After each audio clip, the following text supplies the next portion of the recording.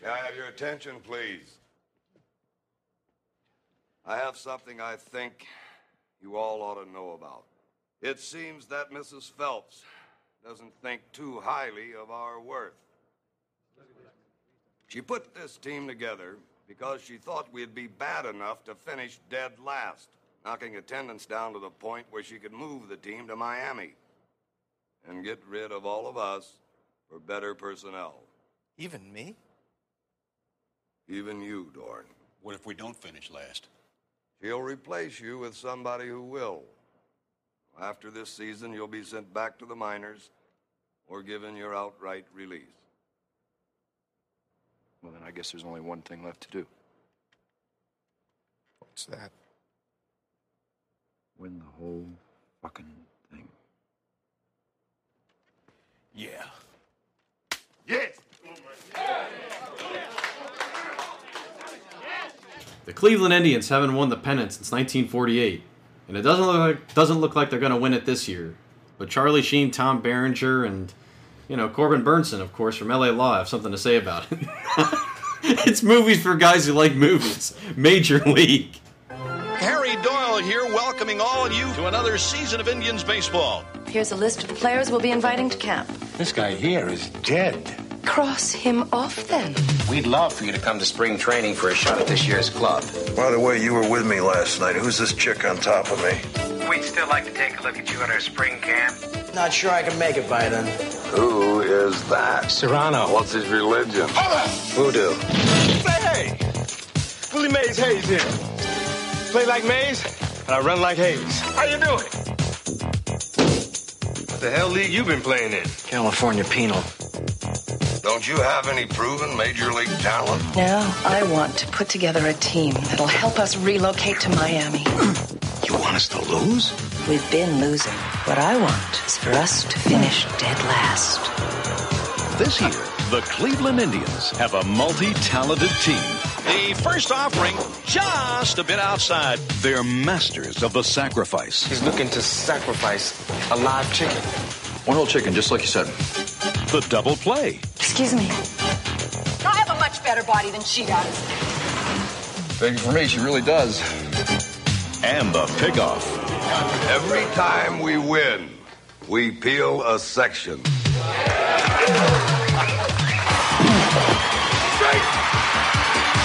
Tom Berenger. Zipper on your skirt stuck. Use your imagination.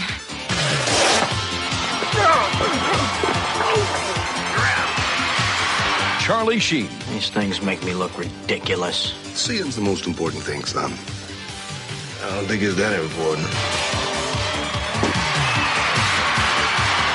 Corbin Burnson. And Bob Uecker. Haywood swings and crushes one towards South America. Major League. That ball wouldn't have been out of a lot of parks. Name one. Yellowstone. You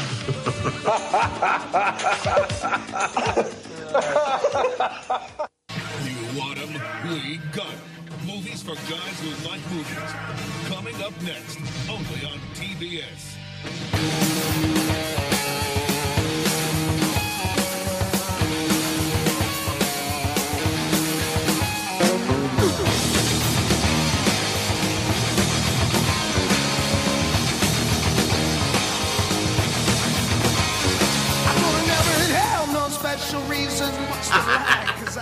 Hey, just leave that. Yeah, what Wesley Snipes is not. We'll talk about that. Well, welcome. It's Movies for Guys Who Like Movies from the New Blood Rising podcast. This week we're talking about 1989's Major League, and we wanted to throw this one in there because baseball season has just gotten underway. It's about a month into the season, and we wanted to really do one that. I know Charlie and I like a lot. I'm a big fan. Big fan? Oh. Yeah. Man, yeah. I like two more just because I was a kid. I saw it as I was a kid. God dang, son. And they're two different movies. Alien 3 is my favorite. This is a perennial Comedy Central favorite from back in the day. But before we dive into it, I'm William Rankin, joined, of course, by Jason Kiesler. How's it going? And Charlie Stabile, who is our official native Cleveland resident, who can be the real expert on everything that is. Oh, yeah. Yeah. Yep, that's No, me. but like there is a perspective to this that a lot of people, depending on where you're from, don't necessarily get when it comes to sports and you're like, culture and everything. How and because you and I have talked about a lot about this, where unfortunately it's like, boy, sports just becomes like everyone becomes consumed by it, where it's just everything you do revolves around a team that you have no connection to other than the city. We were born here. It's an unexplainable phenomena. I actually got into it with someone at work yesterday about how I just don't get it. I do get it, but I don't get why people get invested in it. I think it's a good place to start. What do you like, just on the surface, like this movie has to do with the Cleveland Indians? How long did you live in Cleveland? Well, I lived in Columbus. Okay. No, sorry. Well, I mean, it's the same thing. Like if you're talking about sports Are teams. they close or not? I don't know. Hour and a half, 2 hours? Okay. 5 years. I was living there when this movie came out, but I don't remember Major League from when I was up there. We talked about off air that 30 for 30 Believeland is coming out. That's all about the type of sports culture in Cleveland, and it's also not just the Indians. No, that had no. this problem. I mean, the LeBron. I mean, when you look at the LeBron thing, and like my friend, I have a friend who's from Cleveland who lives in Austin right now. He talks about like all we grew up was Michael Jordan jumping 50 feet in the air after he hits that shot against the Cavs in the playoffs. You know the one? Yeah. Or he's just pumping it. But when you lived up there, like, what is it like when it comes to sports? When it comes to the Indians? People love their sports. I remember, as I recall, I remember more of course, it's America, a love of football. Like Cleveland Browns. Like I remember my mom being heartbroken when the Cleveland Browns got moved up to Baltimore. Yeah. You know, like that pissed off my whole family. Yeah. The Indians, that was something I liked. Yeah. You know, like whenever I would like as a kid play baseball video games or anything, I'd pick the Cleveland Indians. Yeah, because it was just you wanted to see them win. You know, hell, we were kids when they actually went to the World Series, I believe twice. Yeah, and that was a heartbreaker both times. Because the first one was the strike. It was right after the strike, and it came out a year after. That happened a year after Major League 2. Yeah. So it was like, wow, like we're gonna get this for real, and hopefully better. Yeah. So and then and it's ironic that they lose the one World Series to Miami, which is where they're trying to go. Yeah, they're trying to go in this movie. But you said when this movie came out, when this one came out, it came out in 1990. So were you were still there? Or? Oh, I was still there. Yeah. Yeah. What was it like when it came out? I don't remember. I was only 3. Yeah. Oh, yeah. I didn't see Major League and probably until I want to say 93 maybe. When I got you. One of the many times they ran on Comedy Central, which is one of those movies where if you grow up watching it on cable television, and then you get a copy of the DVD or something, you're like, Jesus, like this movie is foul. Yes. And I think that's one of its best appeals. Jason, when did you first see Major League? I saw Major League probably 91. 91? On just rental. Yeah. Well, you said you saw the second one first. No, I saw the second one I saw the second one in the theater. Oh. Sorry, okay. first this one I saw. I wasn't really supposed to be watching it. I was supposed to be asleep because it was one of those movies. One of those. But you know, you're laying there and you're like, suck my dick. What's funny is like Comedy Central version, man. Yeah. That what a shock because it was stay away from her, cut. So years of that, and then all of a sudden, suck my dick. Like, whoa, whoa. What's funny is like I get where like you're saying like it's one of those movies like you weren't supposed. It doesn't come across nearly as crude as something as Slapshot. Yeah. Oh yeah. Slapshot's way more crude. It was there's no female nudity in it, and so it didn't understand. It was like that was like a big thing for my family even when I was a teenager. I don't watch that. It's got boobs. Even when the boob shot comes, it's still a star. There's no nipple, so it's not official, kind of thing. And then the language was like the big thing is no, you can't see that. And so then when 2 came out and it was PG-13, PG. It was PG. That's why I don't like it. Oh, it's not true to the characters. Oh yeah, yeah. And also Wesley Snipes isn't in the movie. Yeah, he changed Omar Epps in that 3-year. So you do that. They should have just canceled the character. Yep. Not that that's a bad movie, because like the best part of that movie, David Keith, as what was his character's name? Parkman. Mm-hmm. Parkman is a great character, a little shimmy, but that's it. That movie's for the most part just a train wreck. Yeah, which is sad because it's still better than the third one. I didn't. Our movie. Yeah.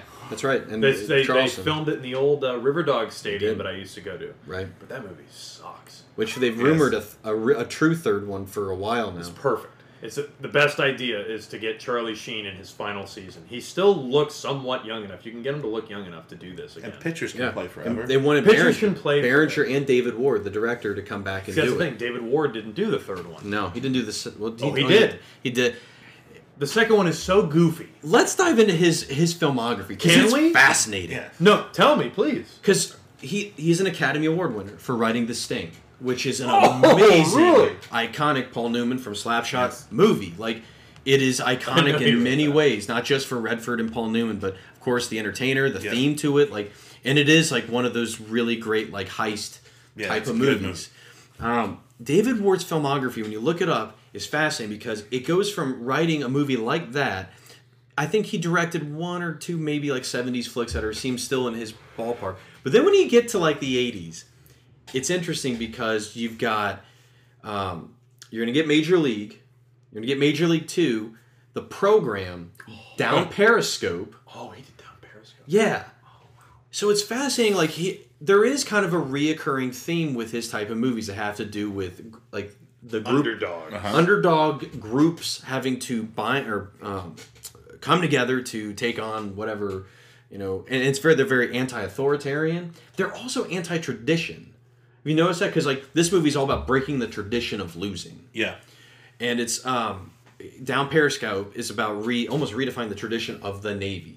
The Navy isn't always the most clean cut. It's about the ragtag a group of guys that have kind of a quirky mindset that is exactly what the Navy needs at this point in time.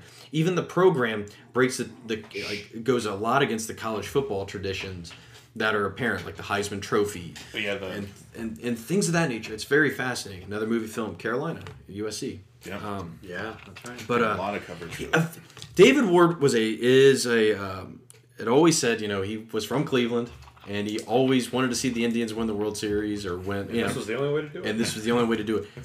I don't know if they exactly win the World Series. They win the pennant. They win the pennant. They win the game that leads you into the World Series. Which doesn't even make sense.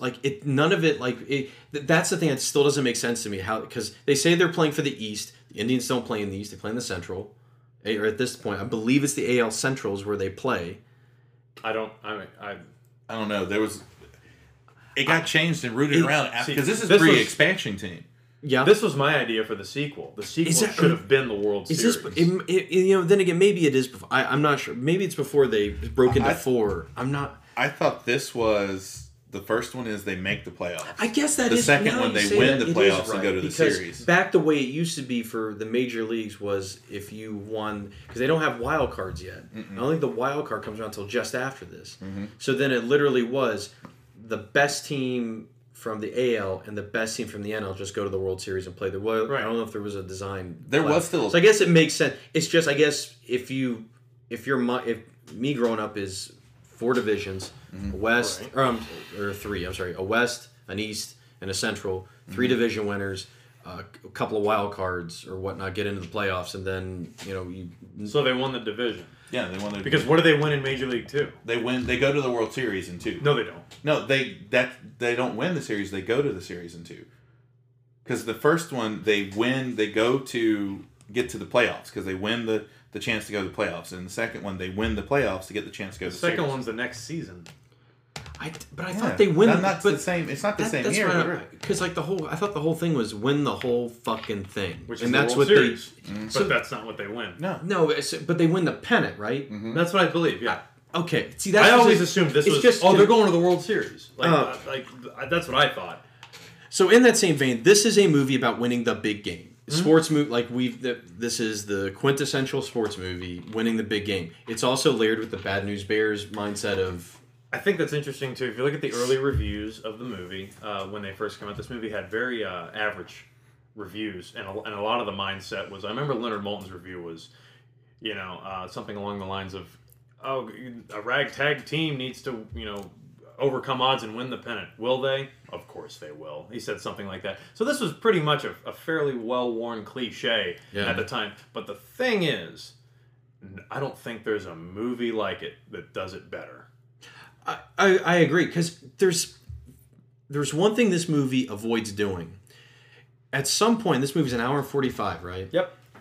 Somewhere around halfway to 3/4 through the movie, all of a sudden, like, the team has to come apart. They've done so well for like the last 30 minutes getting it all together. And then there's some incident that's supposed to splinter everything to where you have to have the big speech where they come back together and then they win it. You know what I mean? You can do That's kind of what they do in the second one. In this one, they don't do it here. They avoid it. They successfully avoid it. Everything's individual. You notice where like they go on the winning streak, they don't ever go on another losing streak. Nope. And that seems to happen in these type of movies. You know what I mean? Where like it seems like it's coming apart. Like the quest is, we're on the verge of failure. It's usually where your Act 2 is supposed to end, because at the end of Act 2 should be your lowest point. They're not coming apart because of losing. They're coming apart, if anything, because of Phelps. And that's the only thing that's really keeping them down. But then, like, they immediately reverse. It's like, well, we just win the whole fucking thing. Yep, do it. Bam, bam, bam. Yeah, and that's it. Yeah. Go ahead. That and the what's the just a good example of what you're talking about? Mighty Ducks. What gets them to fall apart for a little bit is where they overhear him being sarcastic to the guy. I swear to God, happens in every Mighty Ducks movie. They overhear him being a dick or being, flippant, and even the Jeffrey Nordling in the third one, they hear him do it and just, oh God, here we go again. Yeah, but in the first one, but that first Mighty Ducks, it's the one thing I don't like about movies in general, because this seems to happen.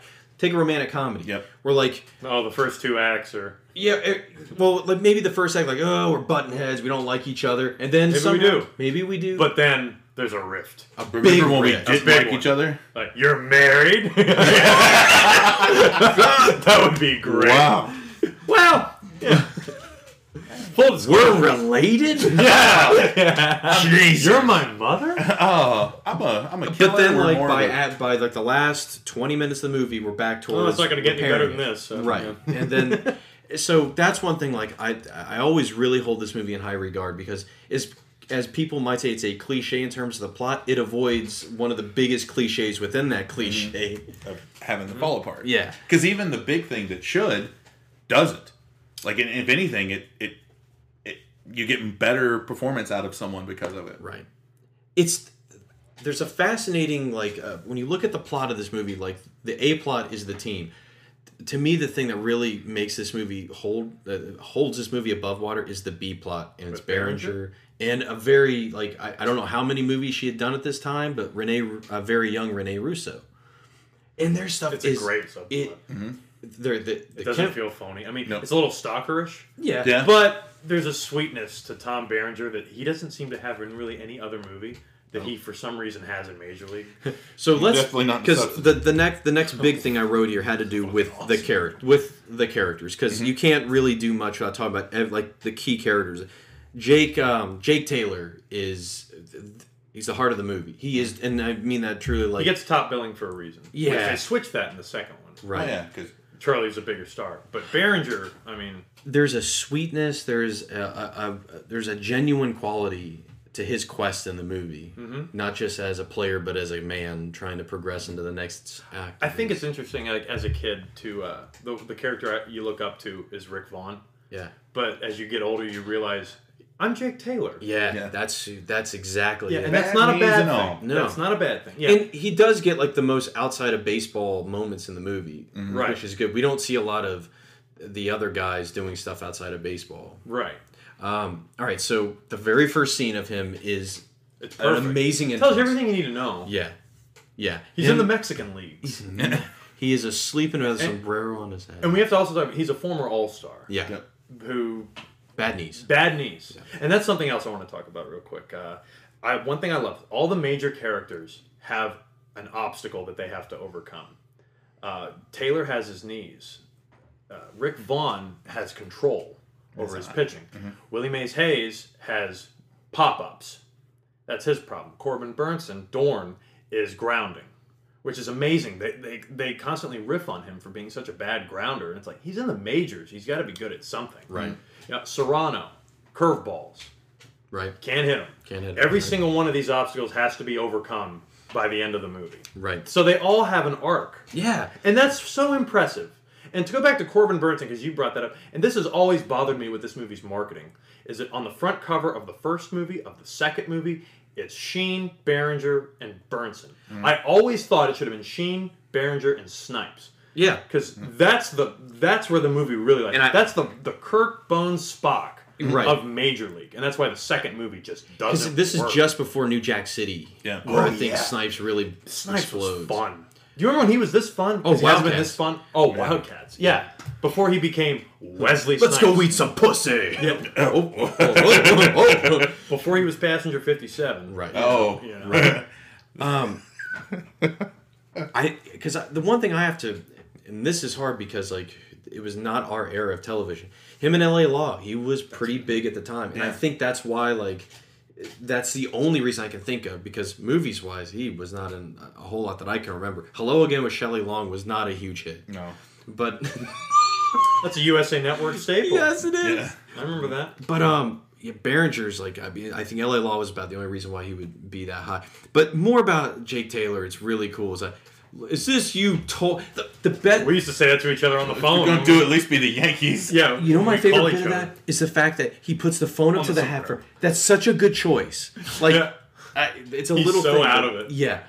I know they pull like a Seven Samurai kind of thing with where do they have to pull these guys? Where are these guys coming from? So to set that up better is the fact that the prologue of the movie is the new owner of the Cleveland Indians is, kind of ahead of its time, because this is before Anna Nicole Smith marries the. Is it before? I think it is before she marries the oil baron. Yeah. And he dies. She and did that inherits right everything. after Naked Gun. Right. Mm-hmm. So like, she has inherited the team from her deceased husband. She is in Los Angeles Showgirl or Las Vegas Showgirl. Whoa, Los Angeles Showgirl. That'd be Okay, hard. I messed up a fucking city. All right, No, we don't just- have to. You don't have to get hot about it. Cross I'm just him kidding. off. No. But like, what's funny is like when she's going through, like, her intentions seem weird at first, and then when she gives him the list of players, is the worst players. I that haven't she heard wants of on half the of team. these guys. This guy is dead. This guy's that guy.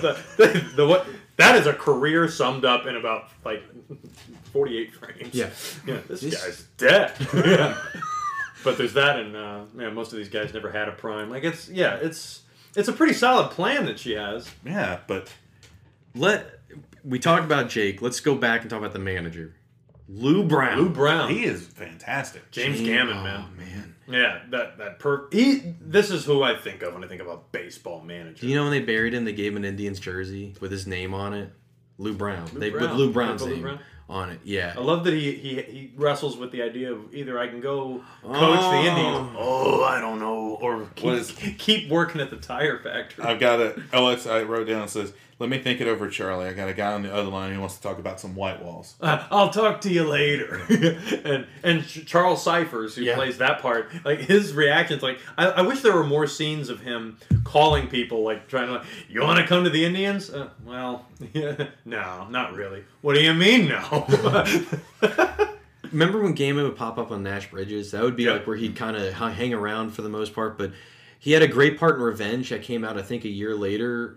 I think it's a 90 flick. I'm not sure. Is. But he has a good role as like kind of Costner's buddy in that one for that. He is just such a natural character. Like, and you're right. As a baseball manager, he just fits. This is it. He's the Nice ultimate. catch, Hayes. Don't ever fucking do it again. Funny as hell. Like this movie, I love movies that have inappropriate swearing, like or misplaced. Like Back to the Future was great with it. With we see some real serious shit. But like this movie, the way it peppers it with the dialogue. This movie has fantastic dialogue. Let's go to Rick Vaughn because his entrance is probably one of the best. Another thing I love about this movie is that a lot of the main characters, No, I'm good. the main characters, and Charlie Sheen was how I really noticed it. One of the reasons I think this movie really works is it seems like a lot of these guys are playing themselves. Like Charlie Sheen's playing Charlie Sheen, and Tom Berenger. Like I feel like this is probably Tom Berenger. Yeah, in real life. James Gammon, absolutely. Oh, but 10 times out of 10. Yeah. But yeah, like him being in. I guess it has to be prison. Yeah. Like because they never really explain how he gets out in time. Right. I love it. It's like, well, I might not make it. Apparently, he does. And that's a great open shot. Like, where is wearing orange? Where is he? Oh, the long shot tells us. The wide shot tells us. Yeah. Yeah, the wide shot. So you've got that's our Rick Vaughn, who's going to be our and now we go to. Well, we don't really. He gets introduced in the entrance, so I'll skip him for a moment. Well, the rest of these guys really do. When these guys all converge on spring training, is an amazing scene because this is where we meet Willie Mays Hayes. Yeah. Parking lot's out there. Parking lot's out there. And I love that he's not on the list. Nope. All right. The way he earns his way on there is hilarious. I'm just in my pajamas and I run fast. Yeah. And barefoot against two. I was reading about it. They filmed him in slow motion to show him how to show. That's really clever. Yeah. They said he could not throw for shit. That's why they never show him throwing. Could not throw a baseball. That's interesting because you can tell a lot of these guys are actually playing baseball. Yeah. And that's something that helps Charlie Sheen's performance a lot is that he was offered a scholarship for college baseball, which I believe he turned down. They said he could throw a fastball at maxing out at about 88 miles an hour. He said because of some steroids. Which was Charlie Sheen. Which, I mean, I don't. You can't blame people for taking steroids. Like, especially, I've never understood why you blame or you look down on wrestlers for taking steroids. I don't understand it because you're beating your body up. Steroids help you heal faster. Normal players don't do what wrestlers do, so I've never understood that really. Mm-hmm. Stallone did it. Yeah, I mean, for Christ's sake, they're entertainers. Fuck. Yeah. I mean, hey, they and I never realized they moved the mound closer. That's to home plate a good to idea. help, and with that back it's angle. supposed to be how long? 90 feet. 90 yeah, feet. Everything. 90 Just like right. just like the bases. Yeah. I always remember that playing Little League and like being on first base and looking at second and thinking of Willie Mays Hayes. And going, that's not 90 feet, like because they it's much smaller for kids. Right. Yeah. Like, can you imagine running 90 feet to get to second base? This is a child. That's my friend Eddie is a baseball fanatic, and he and I used to argue what's better, football or baseball, and we talk about athletes. And my own thing was, well, as a baseball player, you spend 88% of the game sitting down. And then he would laugh. He goes, yeah, but to score in baseball, you've got to run 360 feet, not 300. And he was like a valid point because of the 90, 90, 90. Right. And I was like, yeah, but not all at once. That brings up Serrano. Fucking Dennis Haysbert. Yeah. You remember talking about could really play baseball? He said he was fucking cranking those out like nothing. Oh, he's hitting them. But then, like they said, like the one where he hits, like he didn't expect shot. he didn't expect to hit that one, and that's why he holds the bat. Brilliant. It's one of the best accidents ever. Because, like, yeah, but the way this guy bat's treats a character. Yeah. Oh my god, I love that. That's a character that is lampooned in a lot of ways, like kind of overdone in movies as the type of superstitious character. Remember even in Bull Durham, like how they kind of, you know, it's interesting. This is right on the line. It's really interesting to compare this movie. This is where I thought Major League 2 went too far when they brought in the Japanese character. It's too goofy, way too goofy. Serrano was the perfect mix, but he also had shit he could bounce off of. Like all the major characters have a feud with one other guy. Yeah. Like what is it? Vaughn is feuding with Dorn. And Serrano feuds with Harris. Harris is an underrated character. Okay, great. I really want to talk about him because that actor. I never remember him, but he's in so many. Last Boy Scout's what I always remember. Yeah, he's in that. Fuck you, Baynard. Not getting my vote. I just Richie Rich. I think he's in that. I've always been wanting to hear the messages that Bruce Willis is leaving on his answering machine. Because remember they talked about Last Boy Scout that Baynard's getting these messages. He's harassed. All right, Baynard. I love his different jellies, and that Euchre calls him out on it throughout the whole movie. Vaseline ball. We'll get to him. Why throw?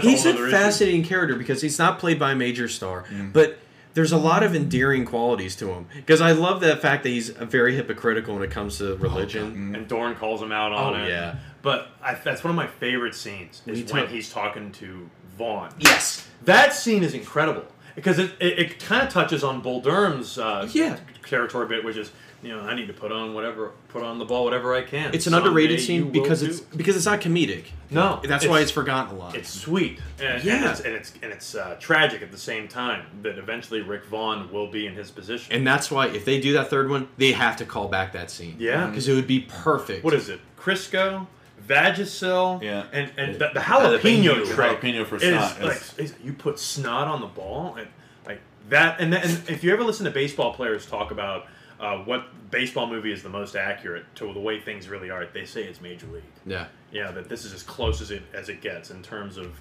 the way it actually is, behind the scenes and in front, which is very interesting. He's playing I think it's cool that it's something that's forgotten in the final game that he pitches a hell of a game against the Yankees. Vaughn pitches against Haywood, and that's it. Yeah. Harris, because that's why it's like, man, I can get one more. No, I ain't gonna have to do that. I always thought that was sad. He goes, I think I got one more in me, Skip. I don't think so. Yeah. And we gotta let the young kid and they don't dwell on it enough. Like, no. Harris he's such a great character, but when everyone usually no one talks about because he's kind of a heel, and I think that's why he comes off as a heel. Yeah. You might want to think about taking Jesus Christ as your Lord. And it's a lot of Jesus Harris. Yeah, the prayer scene, because he's still he's wanting to pray and he keeps taking God's name in vain through the prayer. Yeah. He's happening. Then when they're on the plane, the propeller plane, and then he's like religion stuff. He's like, oh, see, there you go, and he's reading a Hustler. He's not fooled. He's so good. Let's talk about Dorn then. We talked about brought up. Dorn is almost representative of what the professional athlete was looked upon as at this point. A prima donna, not really into it for the game. And this is pre-strike too. Yeah, pre-strike. But, is all into basically what's next. How can I use baseball to do the next thing in my life? Yeah. Just to propel himself. But I think what's great is like all of his, and he's a major heel throughout the movie. But Especially one of the best redeeming moments. Ever. This motherfucker out. We can talk about that ending. Good. The final, I'd say 10 or 15 minutes of that movie are fucking stellar. Yeah, I sit up and it's like watching it first time all over again.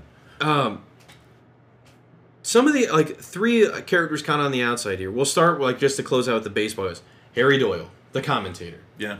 Our radio broadcaster, Bob Uecker. A former baseball player. Yep. Yeah, and at the time was commentating Brewers games. Oh, no, wait. I'm sorry. He was commentating Brewers games. He might have. I don't know if he played for he might have played for the A's. Well, I read something that said Mr. Belvedere at this point. Yeah, see, that's the thing. That's why David Ward hired him. I don't think David Ward knew. He did no. That's what was so incredible. Cool. He is, and WrestleMania appearances too. Mm-hmm. Bob Uecker was fantastic. He might be one of the most important characters in the movie. He's one of the few who's in all three, and he actually is the only good shit in the third movie. Yeah, I would like to see him do another gimmick battle royal and get Uecker to come out and call it. That would be really good. And he apparently improvised a lot of these hilarious. Just a bit outside. That's I mean, ball 4, ball 8. Yeah. Jesus, that's funny. And that's an interesting part too. Is that a lot of people that watch this movie, apparently this movie has a good following overseas. They have no concept of baseball whatsoever.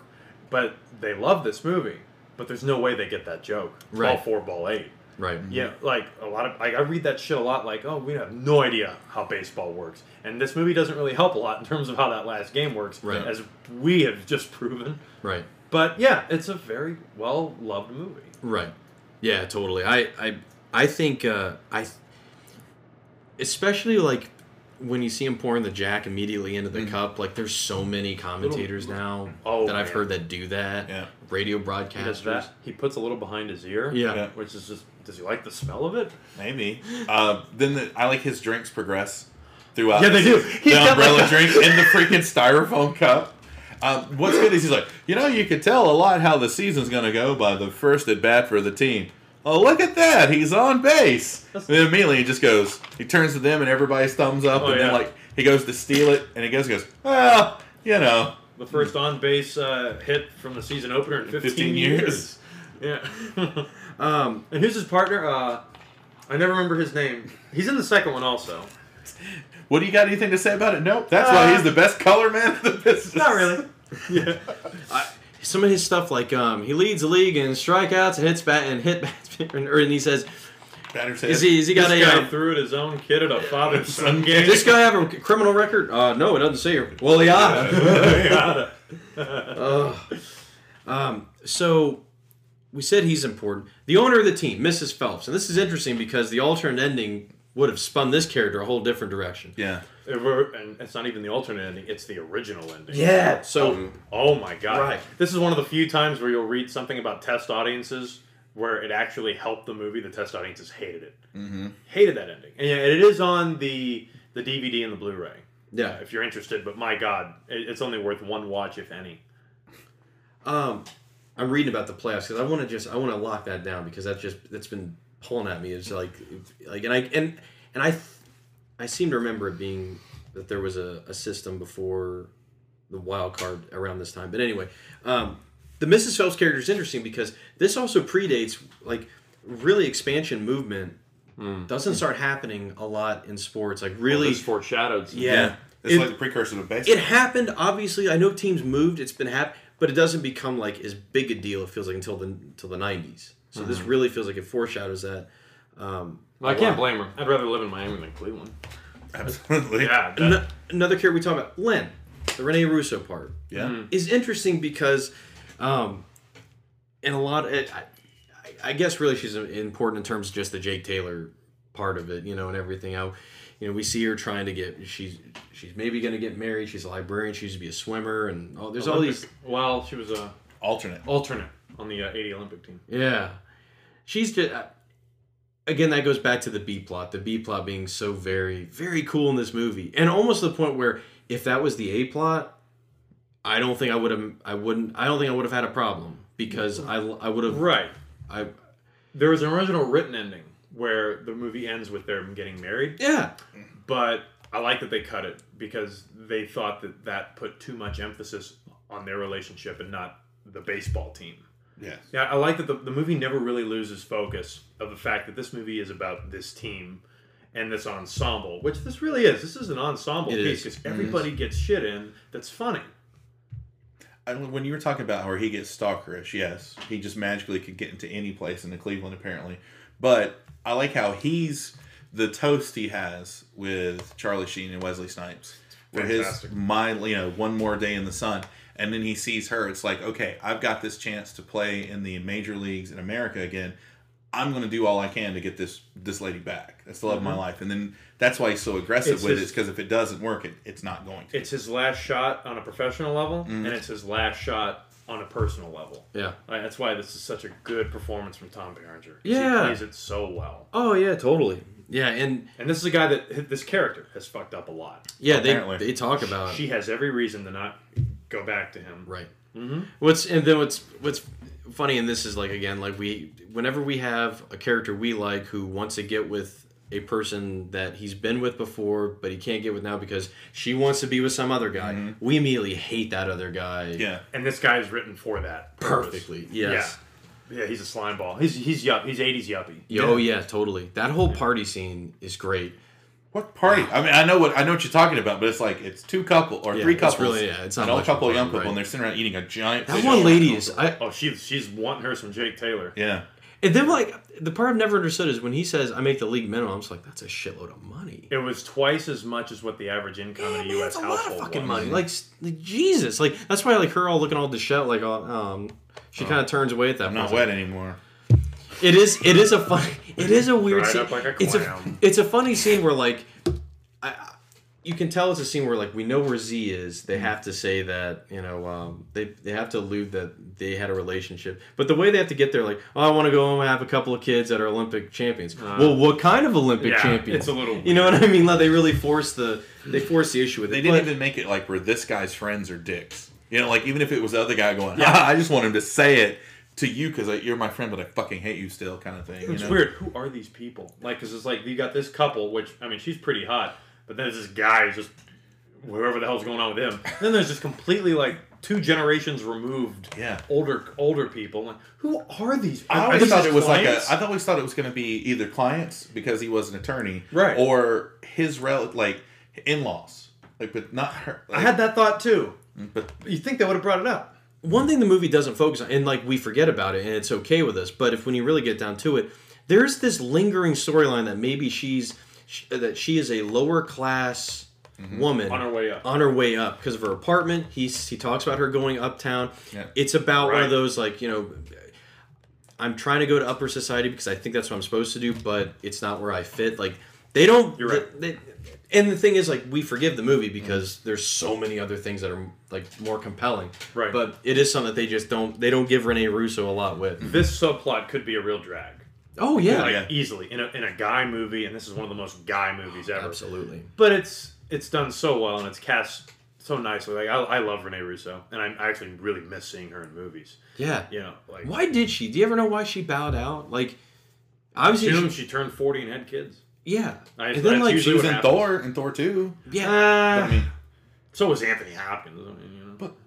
You just asked for it. Remember- But that's not like even Michelle No, Pfeiffer I is guess- still doing. I used to think this though too. Like her appearances were very erratic. Like there's not like Lethal, two for the money. Ransom. Yeah, 2 for the money. Like an interesting choice for the Thor thing is definitely an interesting choice because it's like Yeah. there's not a lot to it, and she's a capable actress. Like it seems like after Thomas Crown Affair, That was it. Yeah.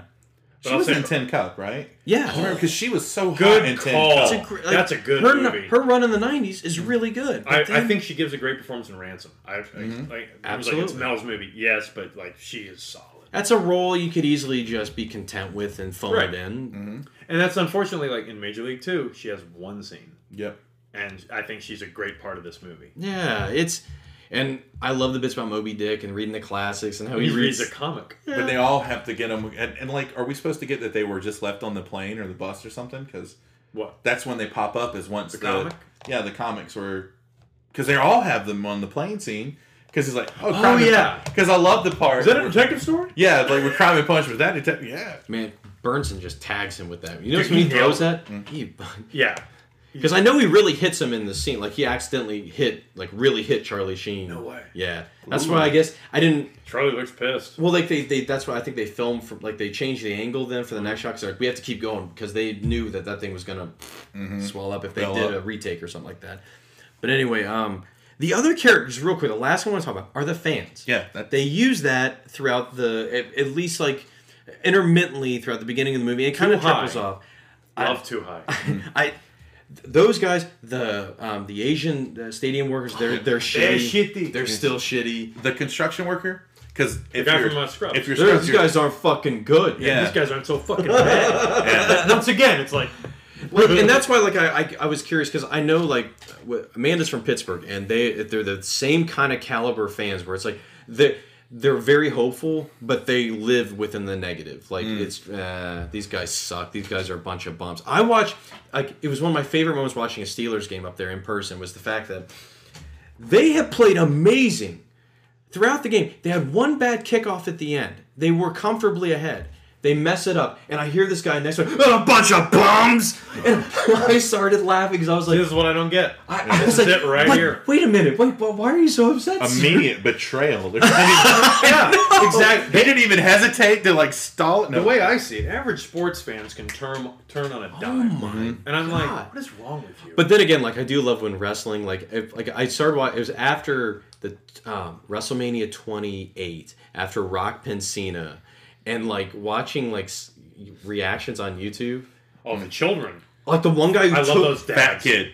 Oh, the fat kid went over, like took it over the edge. But like, where people just destroy things, like it sometimes on purpose. It was a game. It was totally a work, and sometimes like this guy legit lost his mind over something like a wrestling match or a sports event or something like that. It's like I don't follow.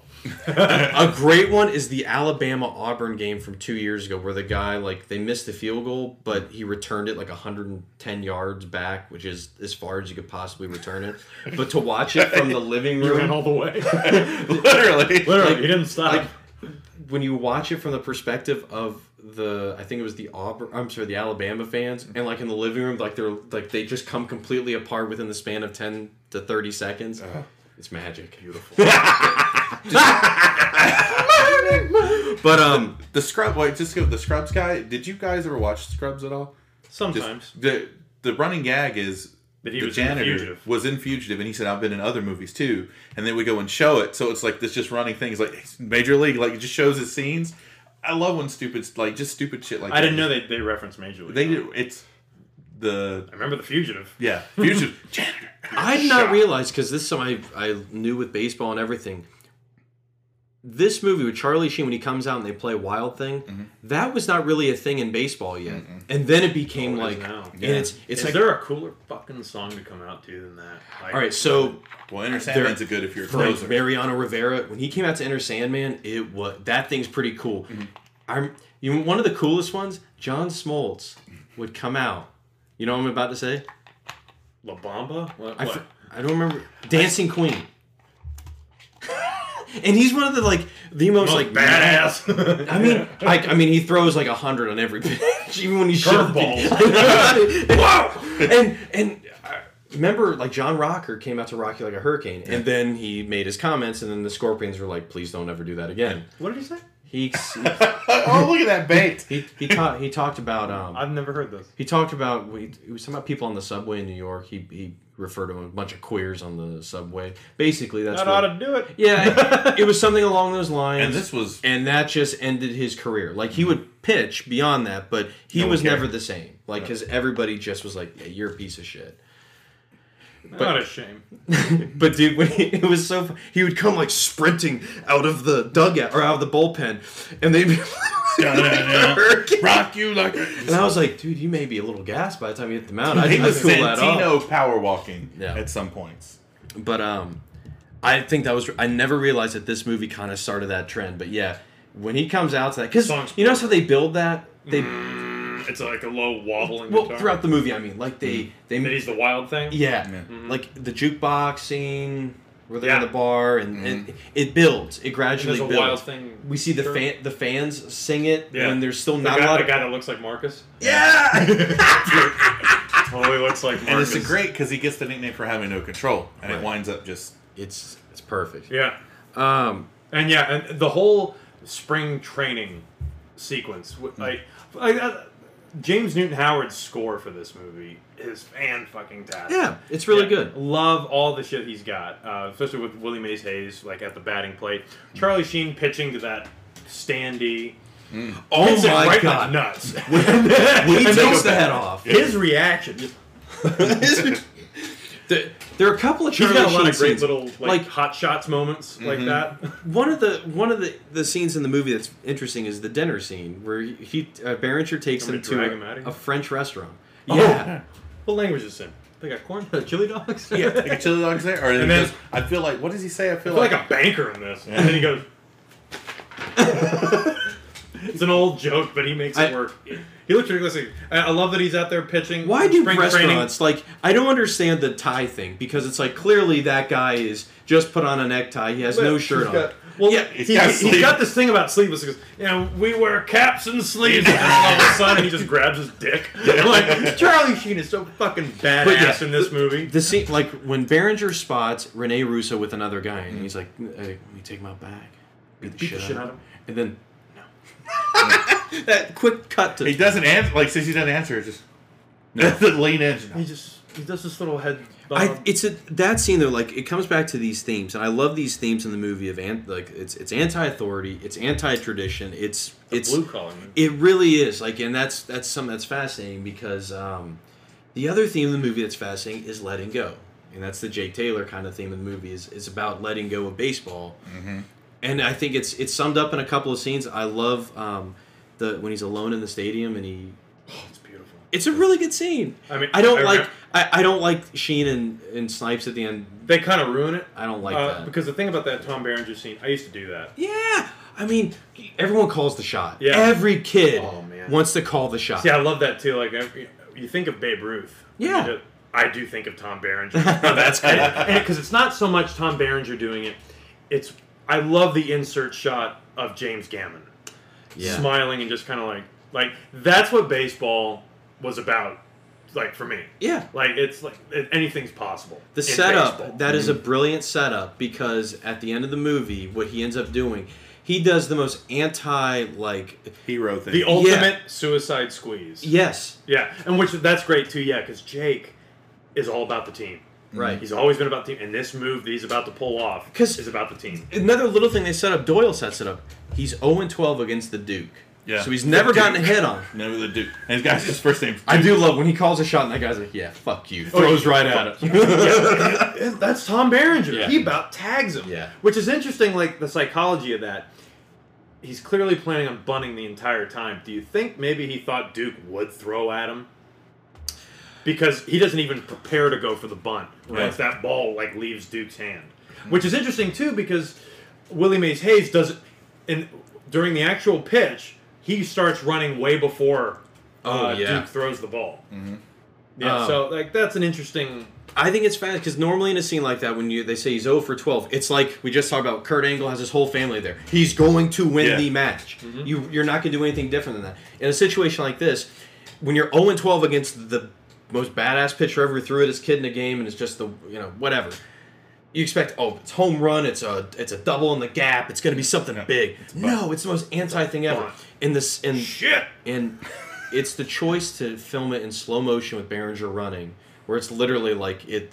It looks like it hurts like the hell. baseball spirit is leaving his knees. body. Yeah. Like this is. That's it. It's and he collapses and he lands right on his knees. Yeah, it's so good. Like it's such a fitting. It's one of the best finales to a movie ever. Oh yeah. Like I love you don't really know who the next batter is, but then that thing that the weight on the bat just clank just drops, and then the music kicks in and Taylor starts walking like, oh shit, here we go.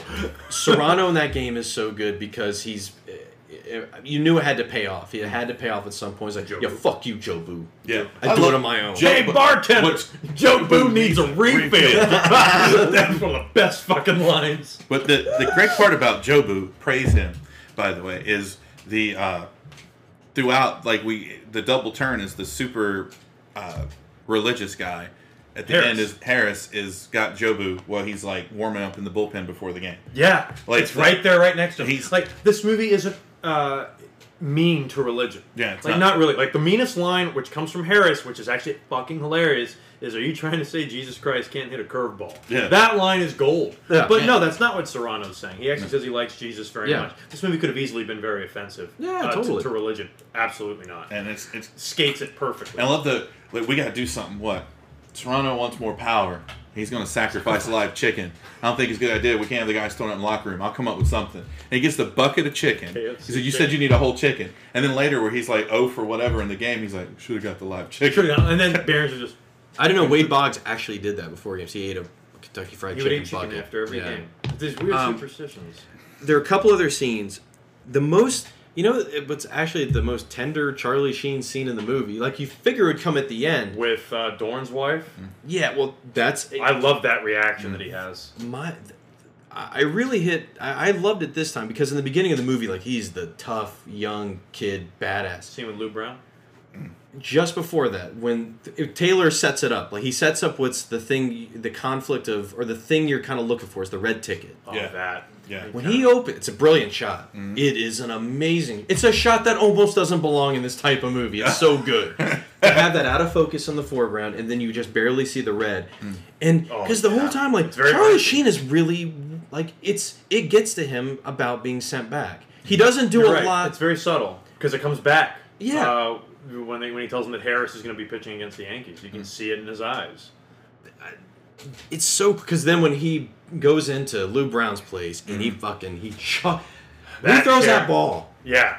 God, because of course... ass. Did you notice how out of control that was still not in control at all? Freaking I not love in it. the locker. No. And good. I like that in a That's player. the spirit I of the didn't name. touch you. Yeah, and man, Dorn, he just eats it. Real fucking funny, asshole. The other, because we already talked about Jake crashing the party. I just wrote it down again. Win the whole fucking thing is so cool because it's probably the most down moment of the movie. It doesn't last long, but it's so cool the way Gammon sets it up. I've seen before. It's like, we just need something to pull it all together. Like Rachel Phelps will never allow that to happen. This is the thing that's going to pull it all together. And what's interesting, I remember Tony Romo last year for the Cowboys when he came back. They referenced this scene. Because that's the only way the Cowboys were going to get in the playoffs, was to win every game. And of course, in total sports irony, he gets injured in the next game, and that doesn't happen. But what a bummer movie. But I always love the way he delivers it too, because it's not. That's a line reading. That's a line reading where you could easily sail that way. He just and he puts a little bit of pause in between each word. That's just. It's great acting. Yeah, it's good Wesley Snipes just. And a great little montage. That scene also calls back to Lou Brown says when he's talking, he's like, Jake, I need somebody who's going to lead this team. You wouldn't lie to me, would you? No, never. You better. It's a great line. It's like he would say that. Yeah, you better fucking lie. It's like acting. Yeah, so good. Yeah. The job of Charlie Sheen's battle, or Rick Vaughn's battle with Lou Haywood. That's good stuff. Yeah, totally. Yeah, he cannot strike this guy out. You know that guy? I never realized. The real baseball player? And he never, ever hit a home run. Never hit a home run. know, but it looks like he could. Man, it does. It really. I love does. the first line. Is like, How's your wife? I'm like the Bob Uecker's line. Doyle is like, he goes, and he knocks that one clear to South America. He's like, I forgot who the guy said. So-and-so's going to need a visa to catch it. Oh, he also says, what is it? Now, Vaughn is O for lifetime. But that's why it's not such a tragic thing, because the sports movies follow a lot with westerns, where there's the white hat, the black hat, and then there's a build-up and then the showdown. And the Charlie Sheen's character, not Vaughn, and this Haywood guy, every time he gets the best of him. Every time. And then, like, there it is. That's the only thing they get, is that high noon showdown. Oh, yeah. With those 3 pitches. You're right. It's very similar to a Western. I always love that final pitch that he throws, and you hear Charlie Sheen audibly grunt. Yeah, and then the way it sounds when it hits that mitt. Like, 101. Bam! Yeah, 101. So fucking cool. I did just... So it does make sense based on 1989. But it's what they win. At the end, it's not the World Series. They just won I think the pennant is all they want. They're going to the World Series. Right. Because because the next in Major League 2, I think it's left to believe that they lost the World Series. They did. They actually say that. I remember that. I was like, that's what it the is. fuck? Because I knew there was some weird hang up in the second movie that I had where it was like, oh.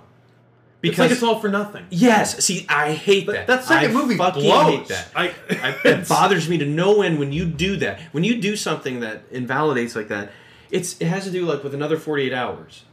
With the Keyhole? Yeah. It's like, fuck, man. Like, that totally screws him. Like, that fucks up his character in that first movie because it just doesn't make any sense. Anyway, all right. The point being, like, that. Maybe if they actually released the version of that movie they intended to release. Right. Have you heard about that? Another 48 hours, originally 2 hours and 20 minutes. Yeah. Then they shaved it to 2 hours and 5 minutes. And then the week before Total Recall came out, they shaved it down to 95. And the guy who played Keyhole, what's his name? Ben... the guy from Tango and Cash. Yeah. Brian James. Brian James, yeah. He said he would never do a major Hollywood film again because they cut so much of his character. Yeah. Like, they actually cut the scene where Nick Nolte figures it out. Like, when he gets the evidence together.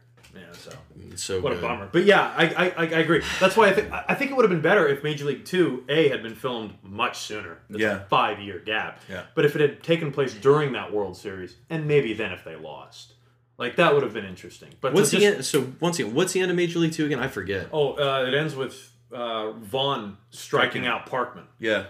And that's it. It's the White Sox instead of the Yankees, so it's a whole different team. Right, and Parkman was an Indian that went to the White Sox. Gotcha. And it's only been a year, even though it's clearly been 5, and it seems like Charlie Sheen has now become Jake Taylor.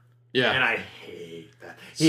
His whole arc is becoming Rick Vaughn again. Mm-hmm. Now, so I love what do they win at the end of it? I think it's the same thing. It's because it's not the World Series. Because it would, if it's a White Sox, it'd be the same league. So same league. It means the highest would be the pennant. Right. All right.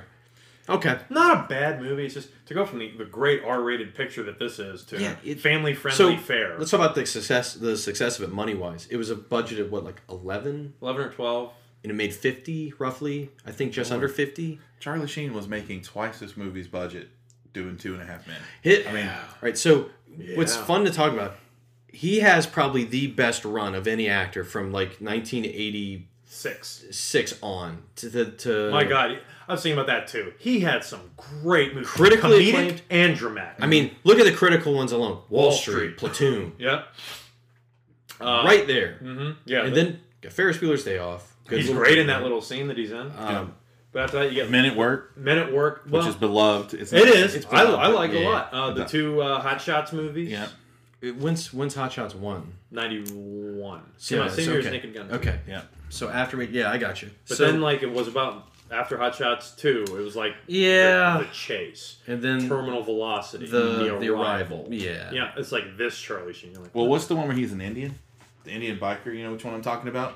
Yeah, I know what you're talking about. I don't know the name though, because there's one that Val Kilmer does. I get these all confused. Do you remember The Rookie? The Rookie. All right, so Clint Eastwood. The fake Dirty Harry sequel is.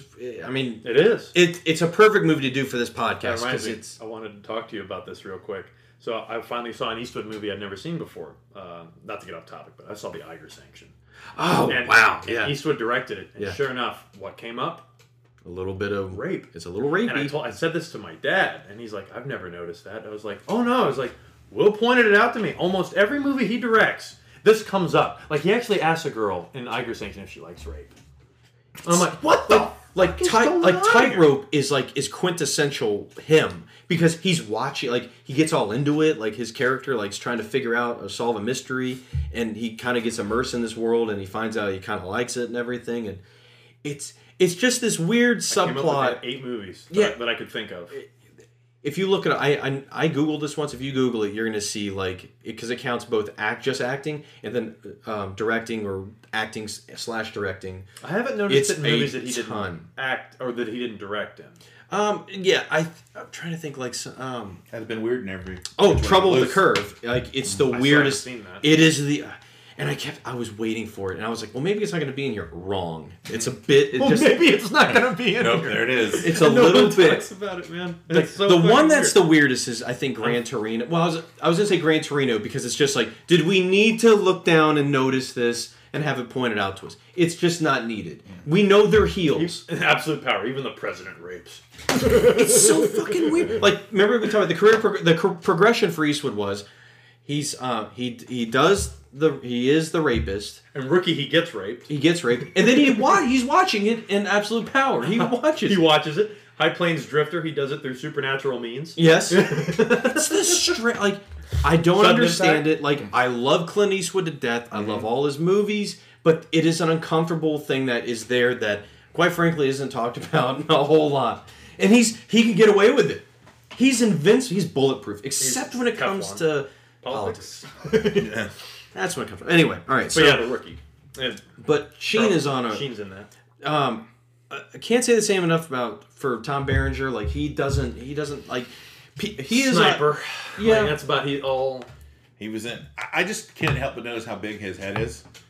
If you watch Inception, Tom, like, that's when I first like, Tom Berenger's head is huge. Training Day. And I always thought, like, did it get bigger? It's like, no, it's always been that big. His hair in this is just cut out. Now, he's from Buford. Yeah. So I've my aunt bumped into him a few years ago. Yeah. Now, I've always heard not the most not pleasant. the nicest guy. That's what I've heard. He was amazing. Probably the best part of Hatfields and McCoys. I think his performance was... He was in absolutely. that. Wow. That was the best thing he'd done in a long It was either the Emmy or the Globe. Well deserved that he won. I think he got the Emmy. So did Costner. Yeah. And again, deserved. Berenger, though, is... it was really a return to form for him. But... now he's made 4 sniper movies. Yeah. Yeah. Corbin Burnson, you know how old he was when he did Major League? How old do you think? 35. Does he look 35 to you? No. Or, let me see, how old is he? How old did he look to you? Early 40s? Yeah, I thought he looked older. He's got bags under his eyes. I mean, Yeah. he looks like he's retired, right, for the most part. Well, even his wife looks old. Was he doing the Michael J. Fox where he was like probably filming, flying back out? Could be. Let me ask you, because this is something that now stuck out to me this time watching him. What's supposed to happen with the relationship with his wife? Oh, I don't know. Because that happened. She just, and I mean, clearly he was doing stuff, extramarital affairs, but... And that's another thing, too, when they show Phelps's tits or whatever, you can clearly see Dorn grab a kid and put his hands over his eyes. Whose kid is this? Is this his kid? Like, it's weird. But yeah, like the wife, but that's part of the build-up that I love. You know, give me Vaughn, the music hits, Vaughn hits the mound, there's Dorn. You get that great moment. And then Vaughn just is like, yeah. Haywood comes up, strike out. My God. I do love it. Like, everyone celebrating, just go, flap! Yeah. Just tags him. Oh, yeah. It's a great moment. It's and then picks him up. Everyone who feuded in the movie reconciles by the end. It's Rocky does this, but you know, in a movie, when it's about to end, it slows it down and then freeze frames it for the final shot. I love that. When it's... Wesley Snipes looks like he's trying to get into position. Yeah. Shit, get out of my... Really, you get the best of what. Although what brings it home though for me is Rene Russo, like her doing that. It's really cool. Awesome. Yeah, that's all you need to see. Berenger's just like really. Oh, because she does say in the movie, "When's a wedding?" It's October, and that would be when the playoffs are for baseball. Right. So that makes sense. That actually really makes sense. But very well done. What I think we've pretty much like covered this thing as much. Is there anything that we're missing that you want to talk about? I mean, other than just the individual moments, which is pretty much the entire movie. Right. Well, everyone's starting to love them Because you remember that not just the And the fan attendance stuff. is so low in the beginning. Yeah, the attendance is low. Like opening day, and it's like Which that's ridiculous. No, That's not true. Well, what you're saying is because true. yeah, like no matter how bad the Opening Major League day team, is opening packed. day is always. How about the amount of extras that they had for this movie? Yeah. Like over 20,000 people. Yeah. Like, it's incredible. this wasn't like Especially in Milwaukee to watch Cleveland Indians Right. baseball. Yeah, like when they take the field in that final game, I mean, it is thunderous. Like, and just looking at that sea of people. It's huge. Yeah. That was the Jacobs Field. I remember that in the mid '90s was a cool stadium for baseball. The just the part where the commercials, where they start to do the commercials. Thank you for bringing that up. It's so cheesy because it's like that's what happens is when you got underdogs that suddenly you love, and they do that great. And how Corbin Burnson, who's supposed to be this guy who wants to do so much after baseball, can't act. I do like that Dorn played him as a bad actor. Yeah. But when he does that, like, I thought that was wow. that reminded me of the '85 Bears when they that Super Bowl show. I mean, they were every one of those guys, people you never heard of, were characters all of a sudden, Right. like on television. They were just athletes. It was This interesting. movie is great with product placement. Like, I don't mind. Like, because it helps the scene. It serves the story. The American Express card, don't steal home without it. Yeah. Fucking awesome. I like it because then they play on that in Major League 2 with Charlie Sheen's Old Spice deodorant Right. commercial, which is And what?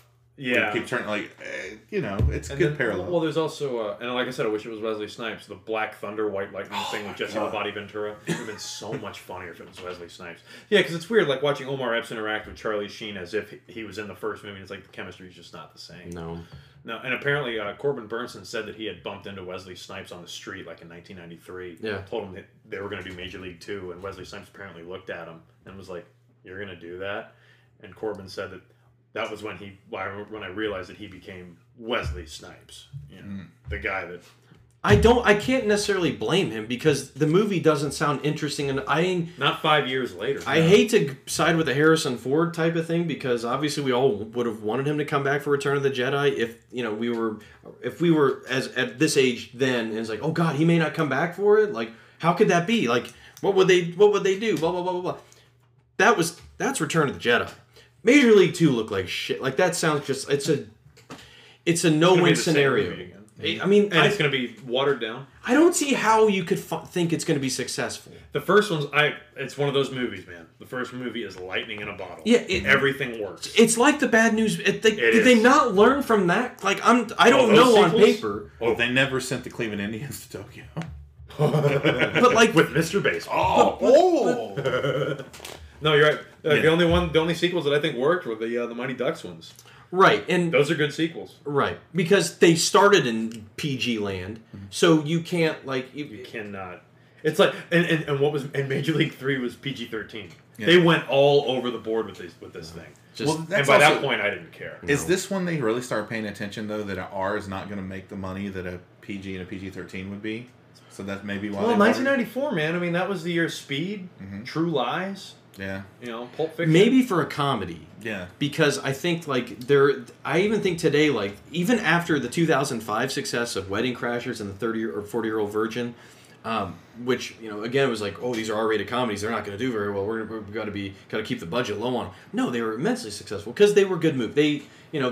Their individual scripts, their actors, their direct, everything worked for those individual flicks. Early to mid '90s R-rated comedies. I can't really I could think of early mid '80s comedies. Yeah, it wasn't really tough. until I'd say There's Something About Mary. It's like an American Pie. It's almost like people looked at, all right, we got to keep it more like My Cousin Vinny. Rated R. Oh, that one worked. Even though it's PG-13, but it kind of it's edgy, and things like right that. There. Like, you can see smarmy dickhead producers trying to force rated R into PG-13, and then it's not natural. Especially with a movie like this, because you already did all in terms of the sports analogy or the sports movie. You've done everything you can do.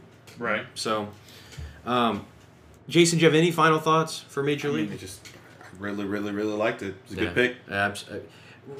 I mean, I dare say, for rating, what would you give it? 9. What did you give it, Charlie? Oh, it's an easy 10. Yeah, I know. It is a 10. I hate this because it sounds like I'm a hack as a fucking there's only about reviewer. 20, 25 movies I think I give that to. I mean, I've looked it up recently. It's so good. But it's so good, and I will say it is my all-time favorite sports movie. sport. Better than Rookie of the Year? Oh, way better. With the way great Gary better. Busey? Better than Little Big League.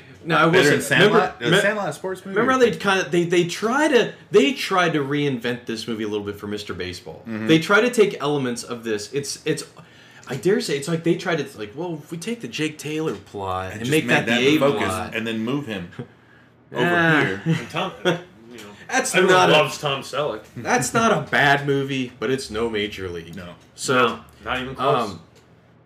So the next rating. I'm a 10. That's yeah. why I hate the fact see. that I'm saying 10 because on this podcast I've said The Naked Gun and Twister. Yeah. Me too. And the thing is like And I said Tremors, which I stand by. And it's like I'm sorry, I'm not a harsh enough critic when it comes to movies, but damn it, these are When a movie is like this, I can't imagine it being better. Like No. in terms of its genre, No. you have to take a movie at face value for what it's trying to do and what it is. And this movie is a great comedy and it's a great romantic comedy. I'm gonna throw out two other sports movies, and obviously we can always do podcasts on these individually later, but just for in a general circumstance, I think Bull Durham's an amazing baseball movie. Yeah. A completely different baseball movie than this, Yeah. but excels in its areas. It's about minor leagues. It's about can you make it to the show? What happens when you make it to the show? What happens when you don't make it to the show and you just live in the minor leagues for your entire career? Yeah. That's a fascinating story. That movie is its rating and its successes are completely different than Major Leagues. It's a different kind of movie. Look at Tin Cup, a golf movie. Yep. Now, that movie's brilliant because it shies away from it is the most out of nowhere ending that you could possibly imagine and succeed. Yeah, it's So- there was a big flux because this one was a comedy. There was a lot of sports movies that weren't. A lot of sports movies that were dramas. Like Field of Dreams. Kind of look at it as a sports movie. You don't look at it as a sports movie. Not even close. Why But is I mean, because I think the movie is about a personal journey. Yeah. It's a father-son movie. Yeah, I think baseball plays a factor in it, sure. And the way that movie romanticizes baseball is wonderful. Like, absolutely. And in terms of, like, it's hard to say, what's your favorite Kevin Costner baseball movie? It's I have to say Field of Dreams. I can't say Even though you Bull can't say it's a baseball But it's movie. not really a I baseball get what you're saying. because I don't think it's about baseball. Right. I think baseball is a factor. As bad as the acting is in For Love of the Game, there's a lot of For The Love of the Game that's baseball pretty shit good. is awesome. Yeah. The romantic stuff, no. Man. Oof. John C. Reilly's relationship with Costner Yeah. is amazing. Oh, yeah. All right, so... And golf movies are good for the most part. Yeah. Happy Gilmore. Sure. Yep. Caddyshack. Legend of Bagger Vance? No. Or, was it Bobby Jones, Stroke of Genius, or... The movie that Bill Paxton directed? Oh, that was the greatest game ever played. Oh, the greatest game ever played. So weird. Such a weird title. I hate that. It sounds like you're asking for a lot when you name a movie. That's a lot you're asking. But I think baseball, in general, as a sport, has the best movies. I think there's more, but I also think that there's not enough movies made about other sports. Well, there's... Baseball is so incredibly mental. 61? Yeah. My God. Remember you talked about sitting down for a lot of it? Mm-hmm. There's so much thinking involved because that's all you can do when you're just sitting there. There's nothing like looking at a baseball field. In person. Well, it's beautiful. A little something when you talked about where you said he's 12-0, and like in a movie trope, you're setting it up for success. Yeah. But baseball fans are so obsessed with numbers, and he's due. Oh, Moneyball. So if he's 12-0, he's great due. movie. Yeah, Damn, that's a good Moneyball. movie. Yeah. Which was so refreshing when that came out because I remember thinking there has not been a great baseball movie in years. Right. Yeah. But yeah, like basketball, has what? Blue Chips, Hoosiers. Yeah. Sixth Man. Oh, Slam Dunk Ernest. Loving Basketball. Air Bud. I really like Loving Basketball. Ernie, the movie where Whoopi Oh Goldberg no, was. that's bad. He dunks these shit on her. I don't want this. That's all fair love basketball, right? God. Omar Epps. Yep. But all right, so the next podcast, episode number 58, will be, is that right? 58? Yeah. Will be No Mercy 2001, Back to the Wrestling from the New Blood Rising podcast. Up now, who's next for movies for guys like movies? You are. Yeah. Do you have one picked out? I've been looking to go with a horror movie, and Charlie and I were talking about. I want to. It's hard to find a good copy of Fright Night, the original Fright Night. I have it. You have it? Have Of it? course Like, I is do. it a Blu-ray? No, it's a DVD. The Blu-ray is extremely rare. They Yeah, only and made it's about expensive. 3,000 of them. And it's very That's expensive. why. Yeah. No, what's harder is to find a DVD copy of Fright Night Part 2. Yeah, you can only find the crappy remake. Well, the remake we said was I good. love the remake. But the remake sequel, Fright Night 2, no. So is that what you want to do? I want to do Fright Night. We'll That's incredible. We'll do Fright Night. Okay. That's the first one. We should reach out to the Gore Horseman podcast, see if they would do a Fright Night as well, just so we could have the multiple perspectives. That'd be pretty cool. So 1985, so they could do WrestleMania 1. Yeah, I guess. Oh, that's right. So, well, Fright Night. they picked a Saturday night's main event for one, two, because I guess they don't just limit it to pay-per-views. Right, because I guess that's also the closest thing to a pay-per-view at that time. I guess. Right. Oh, it was special. Yeah. All right, so that's to wrap it up. The podcast is at New Blood Pod. I'm and on Facebook it's at New Blood Rising Podcast. I'm at William Rankin 83. I'm at the Jason Kiesler. I'm at CM_stabs. And we will see you guys at episode 58, No Way Out, 2001. No, it's No Mercy. It's No Mercy. God Look at damn this it. fucking Damn guy. it. I hate when they did it because they had these two pay-per-views. Unforgiven used to be after Mania. Right. Yeah. It used to be. Whatever. Well, they're switching it this year. Episode 58, No Mercy, 2001.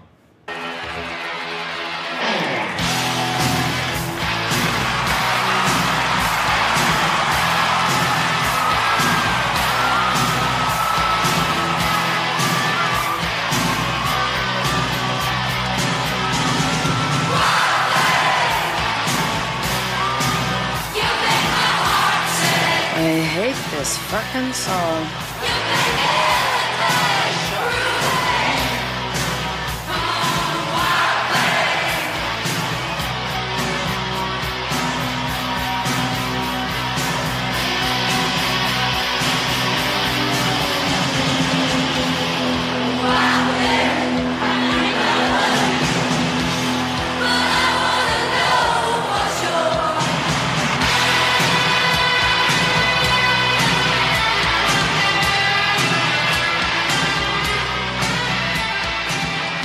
Okay, Ricky, Haywood likes the hard stuff out over the plate, so bust him in and don't get up with anything. You listening to me, Rick? Yeah. Okay, you're my man. Go get him, kid.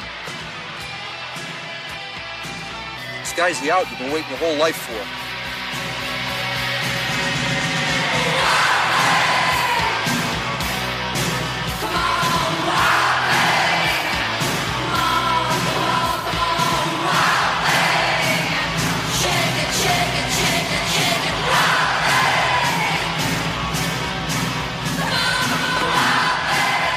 So a surprise move by Brown here, bringing in the Wild Thing, who's been shelled in 2 outings against the Yankees.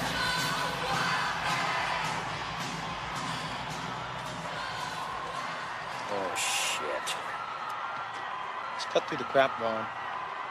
I only got one thing to say to you. Strike this motherfucker out.